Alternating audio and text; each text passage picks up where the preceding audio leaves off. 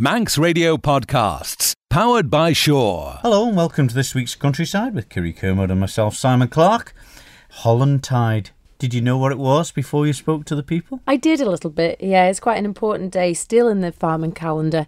Lots of farms still do vacate the property with their livestock for that day, and maybe not changing of the staff or the servants quite like it used to, but it's still an important day. Yeah, and I caught up with Michael Taggart and Bush Carouche, who are still involved in agriculture today with their employments and involved in the Young Farmers Clubs for many, many years, and all the activities, plus fitting in the concerts as well as their agricultural work. They're still helping out with Young Farmers and other charities as well by auctioneering at various melias around the Isle of Man. And I tried to find out the secret of their success by raising all that money that they have year after year. They do. They bring the house down at some of these events, their character and their humour as well. They're really enjoyable nights, and lots of people do come out when they hear that they're auctioneering. It is indeed. And also the Isle of Man's ability, the agricultural world, the farmers' side of it, of grazing their animals has been recognised, hasn't it? That's right, the Isle of Man Creamery and DEFA have teamed together with the Isle of Man dairy farmers to bring in a grass-fed accreditation scheme to basically prove that our cows are out to grass at nearly 214 days of the year, which is a massive achievement considering how wet and miserable our winters are as well. To say that our milk and dairy products are second to none, really. Yes, we'll be hearing how that compares with other places during the programme today. So, here's Countryside. Manx Radio's Countryside is brought to you by NFU Mutual.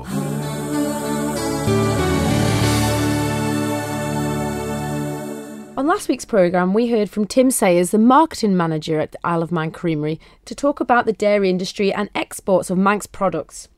This week I went along to the launch of the grass-fed accreditation scheme at the Noah Bakehouse and caught up with the people involved in making it happen. Finlay, it's been a very successful evening here at Noah Bakehouse on the launch of the grass-fed accreditation scheme. What does it mean to the Isle of Man Creamery? What it really means to us, Gary, is that we've got a very, very strong selling story from the Isle of Man, which means that we've got the most robustly audited scheme in the British Isles for the grass content of the cow's diet on the Isle of Man.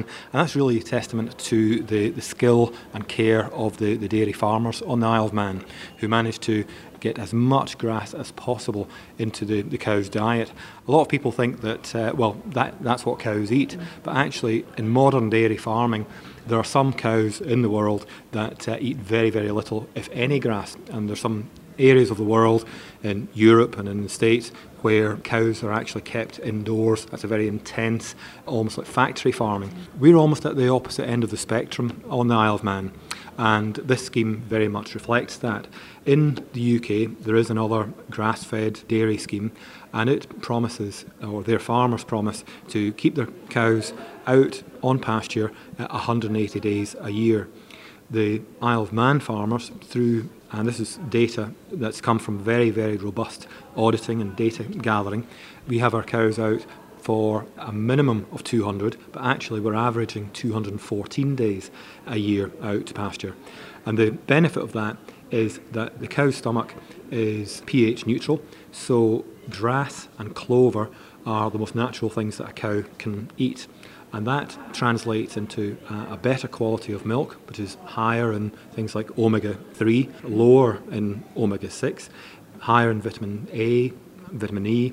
So you've got a much more nutritional product as a base for all of our products, whether it's liquid milk or cheese or butter. This is not only an assurance of the welfare of the cows, but also it's assurance to your customers that this is the best product possible. Very much so, and that goes for customers in the USA, where you see a lot of cheeses now with a grass-fed or pasture-fed accreditation. And the great thing is now that we've got a government-backed and endorsed scheme, which is audited by SEI Global, which is the leading food and agricultural auditors, and it's actually of a higher standard than anything else in the British Isles. So we've got a very strong story when we're selling our cheese in America, but more close to home, we've got a very, very strong story which would really say to people, The farming on the Isle of Man is a far more natural process. It's better for the cows, it's better for the milk, and you're going to get a far better product. And if you tie that in with the low food miles, none of our milk travels more than 15 miles from farm to creamery. You've got a very, very strong story, and indeed you've got every reason not to ever even consider buying an imported product. But not only that, it's the only biosphere business as well here on the island. It is. We're very honoured to have that conferred on us by DEFA, part of the Isle of Man government. And when we have explained what the biosphere is and the fact that the Isle of Man is the only entire country in the world to some customers in the States, they have really bought into that and see real value in that. All we are trying to do is get a tiny fraction of the market in America, and it's the people who are interested in the provenance and the story behind their food, and those customers really appreciate the story of the biosphere, and this accreditation for our grass-fed milk really strengthens that case for us. It really does, but it's just showing that it's such a massive achievement for the farmers and their families here on the Isle of Man. The co-op, it just demonstrates it's working well together. I think we do, and I think there's a real mutual dependence. There wouldn't be a creamery without the farmers, and the farmers wouldn't have a decent return for all their hard work if the creamery didn't sell and market its produce as best as we possibly can. Chris Neal, you've been in charge of doing the standards for the accreditation for the grass-fed. How difficult has it been to try and put together the right questions to get the feedback from the farmers for this scheme? Well, we didn't want to make it too complicated. We just wanted to collect simple data, keep it as easy as it is possible. It's been really good all throughout the whole process, really. The farmers have really been engaged. It's been dead good to get the information fed back, and everybody, right throughout the industry is fully on board to making this scheme work and making sure that the data is there for it. What kind of questions did they have to answer to get the right figures for it? So we take the number of cows that are being milked, the milk in there that they produce that month. We look at the calving pattern, and we also look at the size of the cow to determine their average dry matter intake, and then we work backwards effectively by basically deducting off the amount of milk that's produced from the concentrate that they fed, and we arrive at the grass, what we're reasonably confident at them being milk that they produce from forage and from grass. That is a big undertaking. There's 32 farmers. That's an awful lot of information you've had to condense down to get the result. Yeah, the spreadsheet's enormous. But once they've got it all working, it was dead easy. It's just the power of Excel spreadsheets is phenomenal, really. But it's basic information. It's the information that these farmers know every day of their work in the industry of dairy.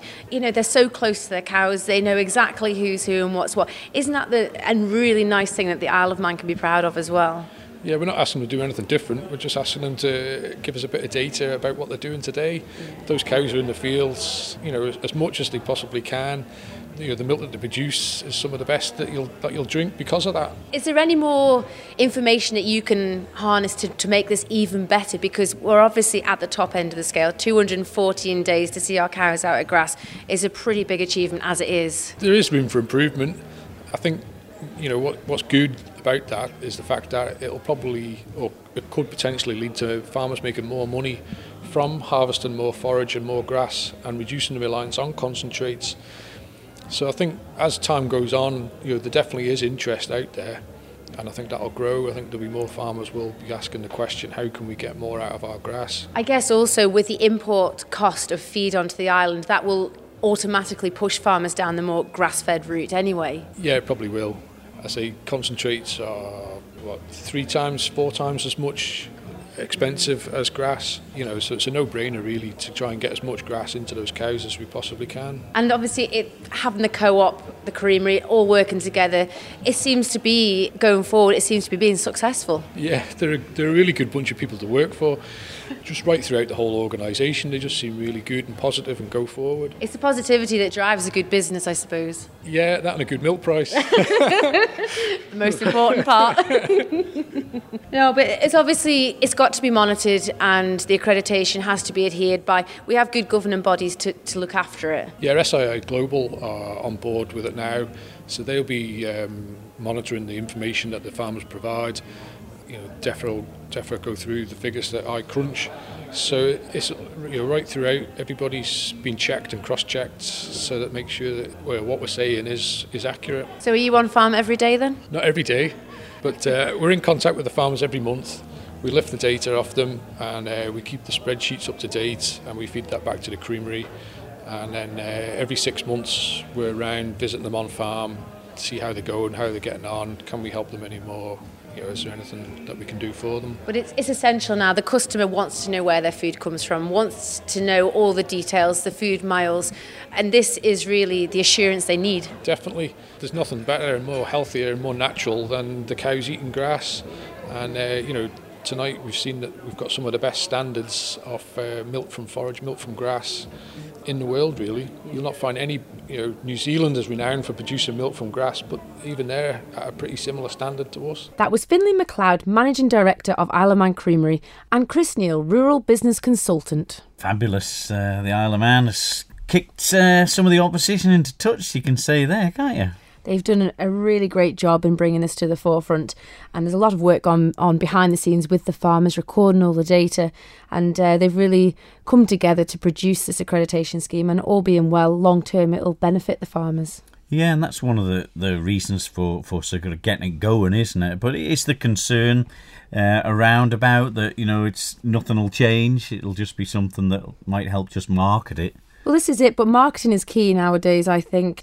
And with such global imports coming in, it's a good selling point to show that our dairy industry here on the Isle of Man is of a top-notch standard. And like you see down the lanes, that cows are out of grass most of the year round, and this just proves that it's that assurance that customers need. Yeah, and the public like that sort of thing, innit? That they've gone away in recent times, from battery hen, or eggs like that, and into the free range eggs, which we've got some very good places on the Isle of Man. And it's a similar scenario with that, isn't it, with the grass?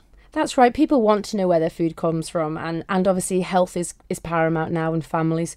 And it's a really great way to monitor it in the dairy industry.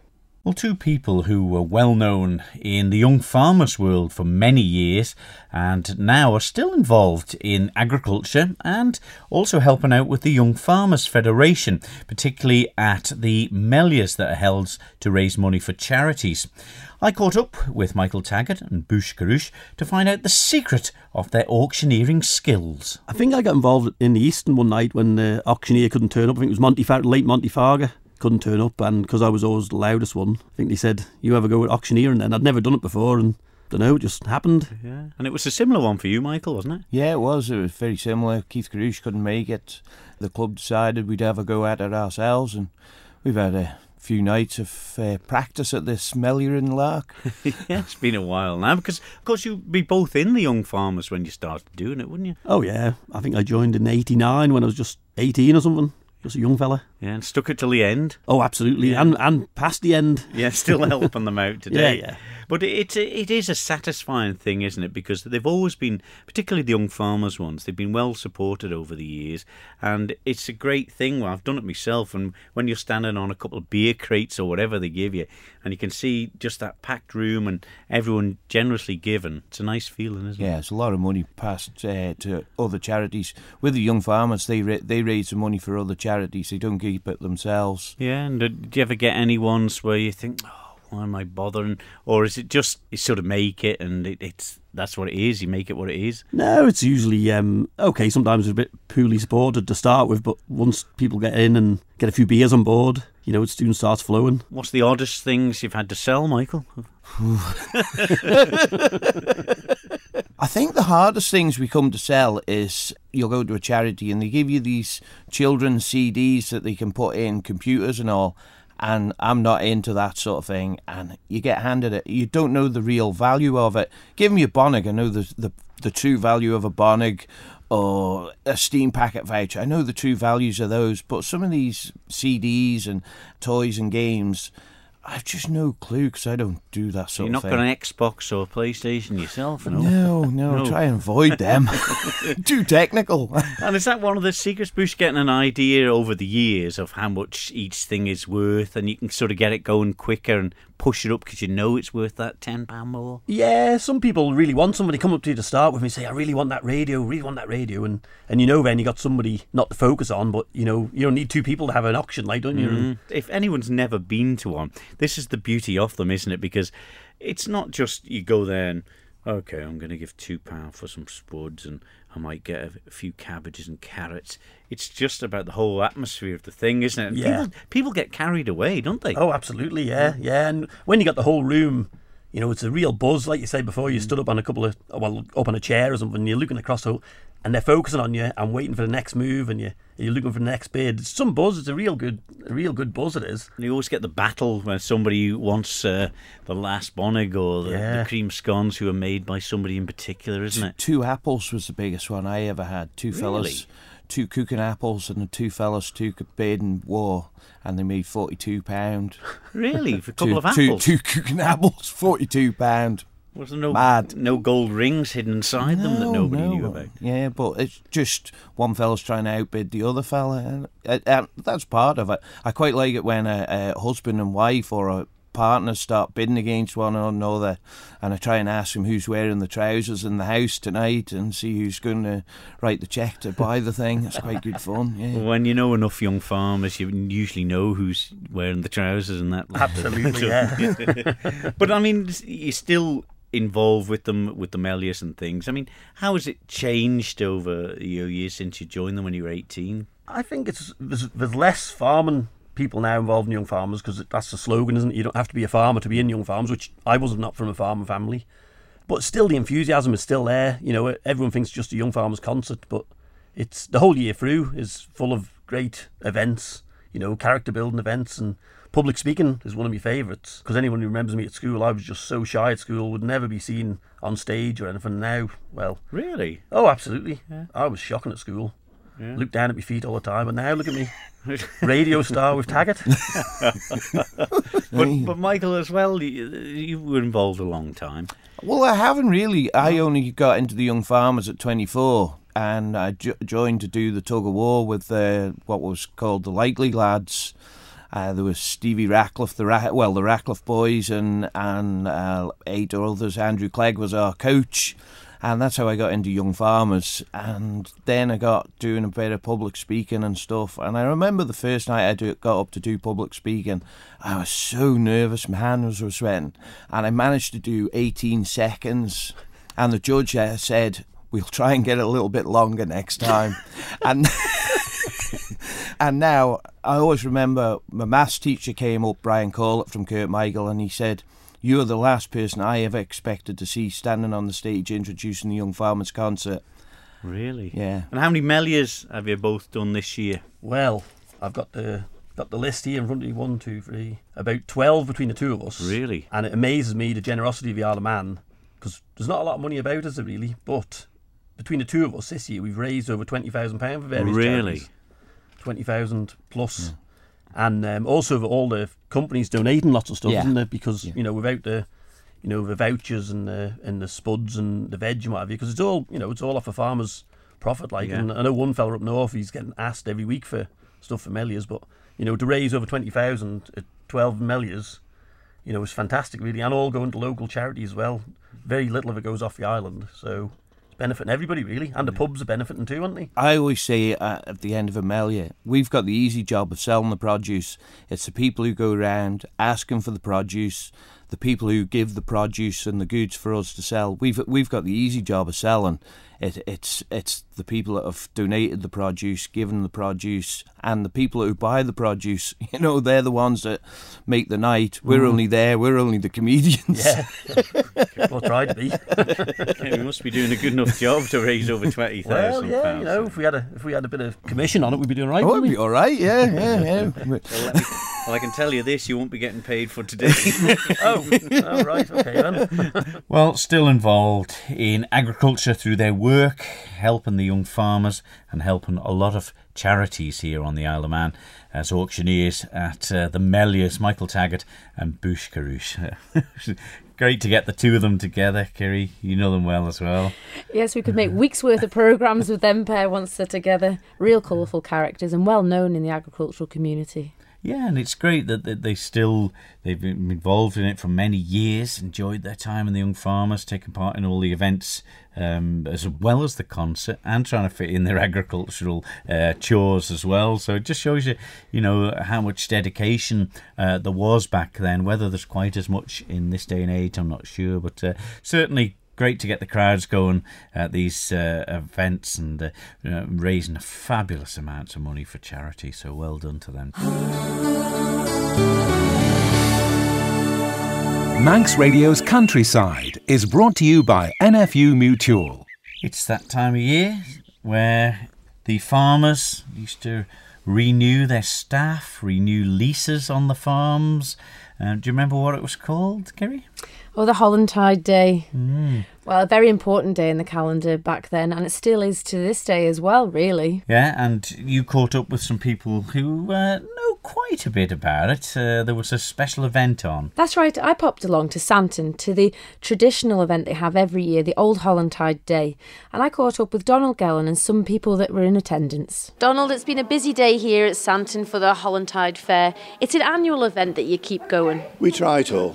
It's something, of course, that's a country thing, and it's a tradition that we try to keep running. Sometimes it doesn't happen, like we didn't have one last year, and we missed it badly because it's a coming together at Hollantide, and it has such traditional backgrounds of years ago, and just remembering it a Manx thing.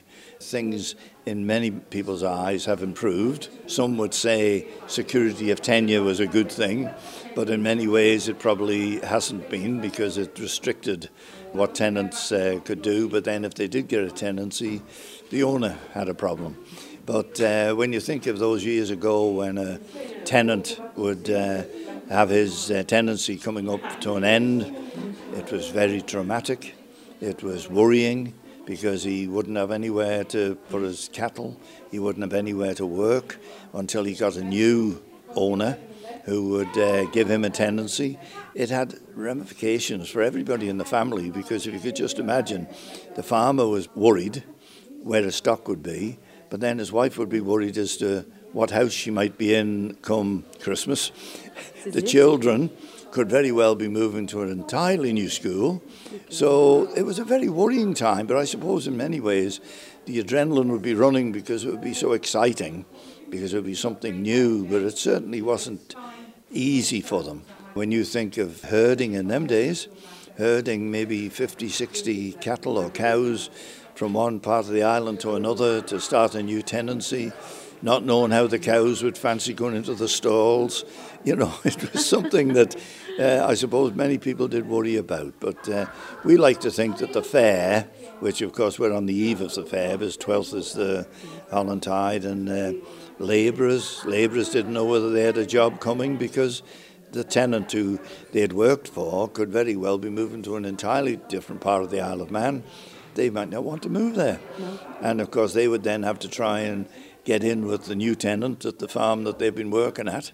It caused a problem for everybody, really, but we got through it just the same as we always seem to. Were tenancies annual leases, or were they a lot longer than that? No, they went usually about 10 years, to give a fair chance for the tenant to be able to work the farm. And of course rotation was the thing they used in those days, and you had to rotate, and the owner of the farm would insist that you rotated all the fields in such a way as that when you were then releasing the tenancy, that the farm would basically be back in the same shape, hopefully, as when the tenant came in. The lay fields would be lay, and the potato fields would be ploughed ready, and that type of thing. So I suppose it would be possible, if you had a difficulty as an owner to get a tenant, that you might reduce it to maybe 5 years, but that was never ever really the thing to do. It was a 10-year rolling programme. Who would be owning the land? Because obviously